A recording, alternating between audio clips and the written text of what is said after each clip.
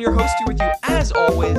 And in today's show, I'll be discussing fantasy football, sure things, and risky players for fantasy in 2022. The guys who are pretty sure to perform at around their ADP, whose floor is pretty safe, where you kind of know what's going to happen with them, at least for the most part, because fantasy is always unpredictable. But these are guys who have been very consistent year to year, and we'll talk about their fantasy values. And then risky players, guys who have big, massive ranges of outcomes. They could either be really, really good or really, really bad. And we'll get into both. We got about 6 guys for each section for that. So that'll be the subject of today's episode. It's going to be a lot of fun. I apologize for the late release this week. I'll let you in on why. This week has been pretty busy for me in general. Throughout the week, I've been prepping for the national speech and debate tournament that I'm attending next week. And so that's been like taking up a ton of time. So that's why I do apologize for getting this out a day late. That would be the primary reason for sure. So next week as well, there also won't be any podcast dropping because I'm going to be in Louisville, Kentucky the entire week doing debate stuff. And so I will be back 2 weeks from now. I guess the next podcast episode is dropping June 21st. So unfortunately, no episode next week, but starting June 21st, we've got a ton planned. It is going to be huge. We're going to get into a lot of the summer stuff, getting you prepped for your draft. It's really going to get important starting that week. I mean, all of these shows are important, but we are getting the Sleepers show on June 21st.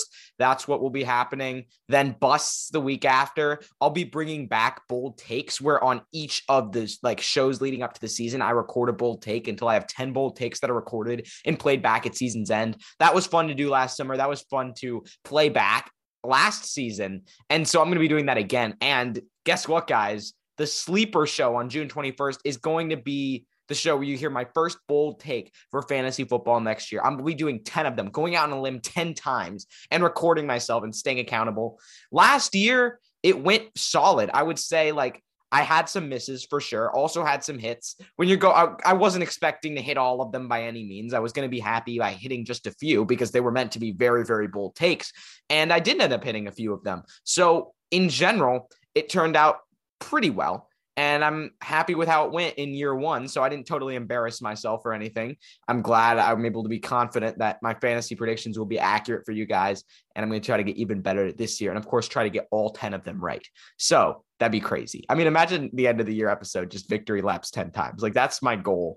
That would be incredible. And I help you guys win leagues. So this episode will be the last one till June 21st. Like I said, I'll be in Louisville for that tournament. I'll let you guys know how it goes. I'm really excited, but I've been absolutely immersed in all that stuff. And so I hadn't had time to record it until now, which is Wednesday night, which is when I'm recording it. And obviously this drops on Thursday. So it's when you're hearing it most likely or after that. So yeah, let's get into it. No podcast next week. You can follow me on Twitter at Calvin_SGF, at SGF Pod for podcast updates. That's where you would have heard about this one dropping a day late. And yeah, I'm really excited for this summer because sleepers, busts, we're going to be getting into that. Positional previews very soon. Mock drafts. We've got a big guest who is most likely lined up for probably the month of July. So keep tabs on that. Nothing's official yet, so I won't announce it until it is, but we're pretty much set. It seems to have a big guest on in the coming weeks, and Chris will probably be on for that. I think the plan to have Chris on a couple of times over the summer, and maybe we'll get 5 bold takes from him on each episode, and then we can record those. And so if he's on that end of the year episode, we'll still have takes to play back. So we can get him on a couple episodes and hear his bold takes for fantasy next year as well.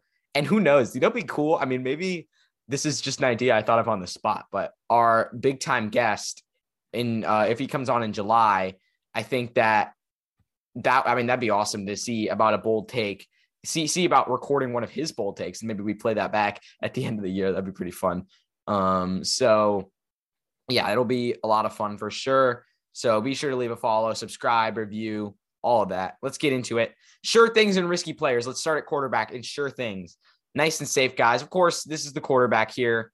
Patrick Mahomes is always a sure thing for fantasy, consistently top 5.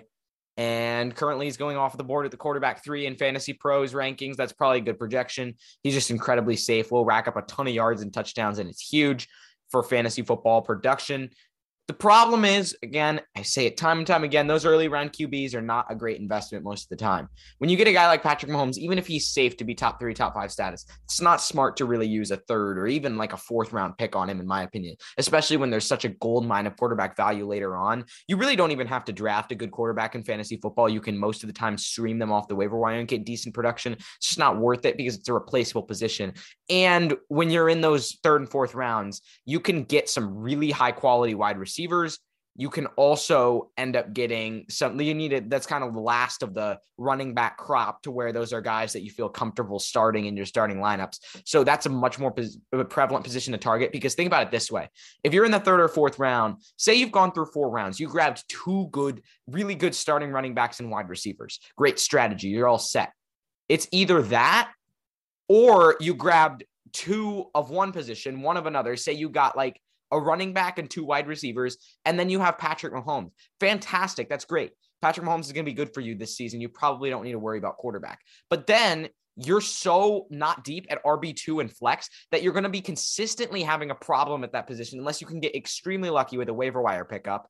And then in bye weeks too, it's just going to like destroy your team time and time again. Think like it's much more worth it to have, say, a nice RB2, a stud RB1, couple of really quality, really good receivers, and then you pick up a guy off the waiver wire, a Kirk Cousins, a Derek Carr, a Carson Wentz, even, like, depending on who's the hot hand, or go late round quarterback. Draft a guy with a lot of upside. Trey Lance, pair him with a guy you pick up off the waiver wire. Trey Lance and Kirk Cousins, boom, you're all set. That's practically like, that's not quite free in fantasy drafts, but it's pretty close. And I mean, even if you want to wait even longer, there are guys like Daniel Jones around later on who are like practically free in fantasy drafts. I mean, I don't know what's going on with the Deshaun Watson stuff. Like, he might be suspended for the whole year. So I guess like he's a guy you could get in the later rounds, but like, man, I mean, first of all, that I mean, I'm fine going out and saying that situation is absolutely ridiculous. And the fact that it's now 66 different women that he went to for whatever he was doing was just absolutely mind boggling. I don't think he should step on an NFL field again. And it's truly ridiculous that, I mean, obviously teams want to win, but the fact that he just got that max contract, it's not really a good look. And I mean, that now he's one of the highest players and paid players in the league and really a face of the NFL. I don't think that's what the NFL wants to convey. I mean, I try to stay off those topics for the most part on the podcast, but I mean, that's a situation where it's clear as day with now dozens and dozens of different instances, 24 women accusing him of, not behaving well. That's for sure. And so, yeah, it's not a good situation. So obviously for fantasy football, it's a different situation. I mean, that just means he's going to have a lot of risk. Maybe he gets suspended for the entire year. Maybe it's like 6 games. Either way, not sure if it's something you want on your roster, because I mean, those 6 games with Deshaun Watson hogging a roster spot, might as well just use it to pick up the next like great guy off the waiver wire at quarterback, because it'll become clear who it is by then. So in general, late round quarterback strategy, which was the kind of the long winding point I was trying to make there, I wouldn't draft Patrick Mahomes in the early rounds, but he's certainly very safe. Now let's go on to RBs. Nick Chubb is the first guy here. We know Nick Chubb's going to be an RB1 on his rushing ability. He is absolutely fantastic in the running game. We know he's one of the best power runners in the league. Doesn't have a ton of pass catching work, but he'll always be up there. So what you want to do, I feel like, is he's good like end of first round target. Not a guy you're taking high in the first round, but if you're at the turn, you want to nab a running back and make sure you're not like super weak at that position. He's a fine guy to grab. Sometimes managers don't love the fact that he doesn't have huge upside. So sometimes maybe you can take advantage of him slipping, because I think maybe upside hungry managers go target DeAndre Swift over Nick Chubb, or like different guys like that over Nick Chubb. Maybe he ends up slipping, maybe a wide receiver with high upside. Like you could end up getting that safe RB, like really at the tail end of the first round. And I would really like that value if it were me. I mean, just because of the fact that he's kind of locked into a top 12 season, it seems like at this point. Second RB on here, Josh Jacobs. He is also very, very safe. kind of in that more back-end RB2 range, but he's probably a good bet to finish top 24. Also a pretty good value at RB21 where he's sitting. Not necessarily that it's not necessarily I would rank him higher. It's just the fact that, again, Josh Jacobs doesn't excite people. He's not going to put up an RB1 season, most likely. He'll play some games, get some rushes, and we know he's notorious for positive game scripts. And when the Raiders win games, he's fantastic. And when they don't, he's not. But in general, I mean, he feels like a lock to finish top 24. So at RB21, that's very solid. So far, I'm liking these running backs here that we have in the sure things. Wide receivers, Mike Evans, who else would it be? He's got like 7 or 8 1,000-yard seasons in a row now. Ranked as the wide receiver 8 on Fantasy Pros. I don't mind that. I mean, with Antonio Brown gone, maybe a little bit high for me. I probably want a guy like Tyreek Hill or A.J. Brown over him. Like, that is actually a little surprising how high up he is. But again, he's probably going to finish top 12 or around there. Very safe. Most wide receivers up here in general, like there are many other guys I could have mentioned. Keenan Allen, also kind of the epitome of safety up there. I mean, he's always great, but DJ Moore is another one. Despite the bad quarterback play, we know DJ Moore is going to at least be wide receiver 2. We're hoping that things get better in that department. Maybe Matt Corral's the answer. Probably not, but that'd be great for his fantasy value. Not a guy that excites me. Honestly, like a guy like Deontay Johnson or Terry McLaurin, guys who are behind him, I like a little bit more. I mean, overall, he's going to be very safe for sure is the point. Tight ends, there's not many. I mean, it's who you can guess. Travis Kelce. He's had year after year of tight end 1 finishes. He's the tight end 1 this season. It's very important to lock up that positional advantage at tight end. Roster flexibility and just that edge week to week is so huge. So I like targeting Travis Kelce early in draft sometimes if the value doesn't go my way. And yeah, I mean, he's as safe as they come. Now, let's stop talking about safety. Get out of our comfort zone. Risky players, quarterback. It's Trey Lance. And I really, really have said it over and over. I love Trey Lance as a late round target at his QB 13 status just because of that top 5 upside. At QB 13, you are not expecting Trey Lance to come in and be your starter at quarterback for fantasy football, which, I mean, because he has the upside to do that, that's what makes him such a great value. If he doesn't pan out, it's okay. Like, you drafted the 13th quarterback off the board and he didn't work. So what? That's like a 9th round pick. You're gonna be fine. Fantasy football leagues swing on things much bigger than that random 9th round pick or 10th round pick that didn't end up mattering. But the upside is huge to chase. And again, if you pair him with like a safe kind of guy at QB, that's going to be massive for your fantasy team. Running backs, Christian McCaffrey. And this is just because of injuries. And I still I'm going to work on my rankings very soon. That's probably going to be coming out in July and August. But Christian McCaffrey is going to be impossible for me to rank. I think I know I want Jonathan Taylor and Derrick Henry over Christian McCaffrey. But what about guys like Austin Eckler, who's been hurt in the past, but also had huge production? Like, that doesn't feel right to put him over Christian McCaffrey. But at the same time, McCaffrey just gets hurt year after year after year. Dalvin Cook, I just don't think he has enough upside to go over McCaffrey. Maybe Joe Mixon, maybe, but he's also gotten injured. Running backs get injured a lot in general. It's just McCaffrey's even rarer in terms of having these soft tissue injuries over and over and over. So RB3 feels like the spot for him right now, but it's so risky in the early rounds. I wouldn't love to be in that spot at number 3. If Jonathan Taylor and Derrick Henry are off the board 1-2, you're staring at that decision. That's a hard decision. You're going to be kicking yourself no matter what you do because it's so easy to second guess that. But I think RB3 is around the right spot probably. Saquon Barkley, another guy who's dealt with injuries. He has been committed to bouncing back next year. He's the RB17. Saquon Barkley could end up having a resurgence to top 10 status. I don't think it's going to be anything sort of like RB1 season reminiscent because he's just not been explosive for so long that it's really hard to expect that. But he's got top 5 upside probably. He could also have another season like he did last year. But I honestly don't mind Saquon Barkley as a value now. There is some horrible name fatigue, but he's behind guys like David Montgomery and Cam Akers.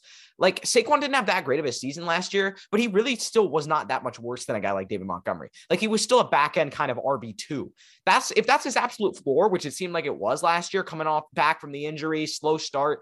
Now he's with an explosive new head coach in Brian Daboll. That's fantastic. I think taking a shot on Saquon Barkley, which based on the ADP, that's like a 3rd round pick. Absolutely fantastic investment for sure. I think he's going to be a solid value. Currently number 34 overall. That's a late 3rd round pick. So if the value is right, you could grab a guy like Nick Chubb at the 1-2 turn, an elite wide receiver, maybe like Justin Jefferson if he drops, or Devontae Adams, and then Saquon Barkley. That's an awesome start to your fantasy draft. And it also pairs perfectly with a safe guy like Chubb that you get that amount of upside on your fantasy team. It's a great start if you're on the 1-2 turn for sure. Wide receivers, DK Metcalf. I feel like there aren't a ton of wide receivers who are like incredibly risky, but Metcalf's one just because of the quarterback play. I could see him just getting a ton of targets from Drew Lock and just becoming like a top 15 guy. But I feel like more likely with Tyler Lockett there, with Pete Carroll wanting to run the ball, it's not going to be fun for DK Metcalf fantasy managers. I think he struggles to become even top 30. Maybe he does, but also very inconsistent. Just not worth the draft pick, really, in my opinion, unless his ADP drops significantly because he's currently the wide receiver 14. That's much too high. I will have him several spots lower at least. Gabriel Davis, I think he's a guy that you probably should take a shot on. Wide receiver, where is he? Wide receiver 30. That's not a bad spot for him. I think people are hoping that Gabriel Davis has sensed that wide receiver 2 role in Buffalo. Could be Jamison Crowder, could be Dawson Knox, but Gabriel Davis had a really nice end to the season and had an amazing playoffs as well.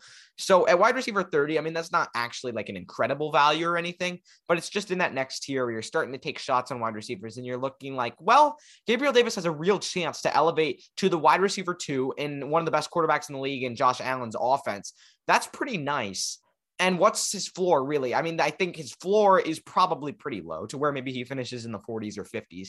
But, I mean, you're getting to the point where it's kind of worth taking that shot. And you look at some guys around him, like, I mean, Devontae Smith, Rashad Bateman, their floors are also pretty low. They might not be incredible.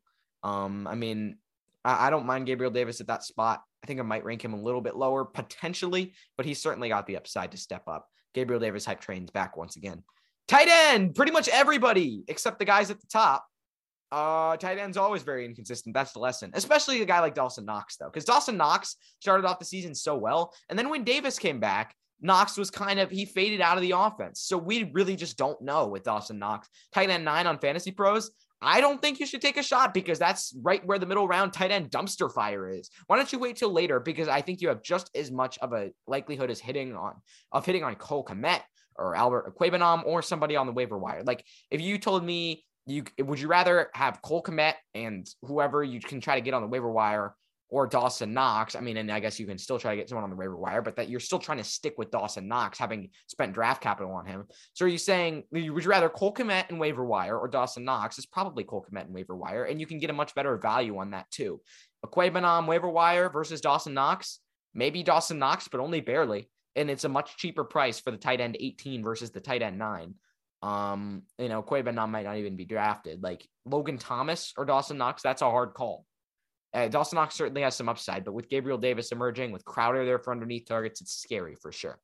So that wraps up the episode. Sure things and risky players. Thank you guys for tuning in. Be sure to follow on Twitter. No new episode next week, but I'll be back on June 21st. Sleepers, bold takes. We're getting into the summer. I can't wait for fantasy drafts, and I want to help you guys win your leagues. Thank you for listening, everybody, and I'll see you next time.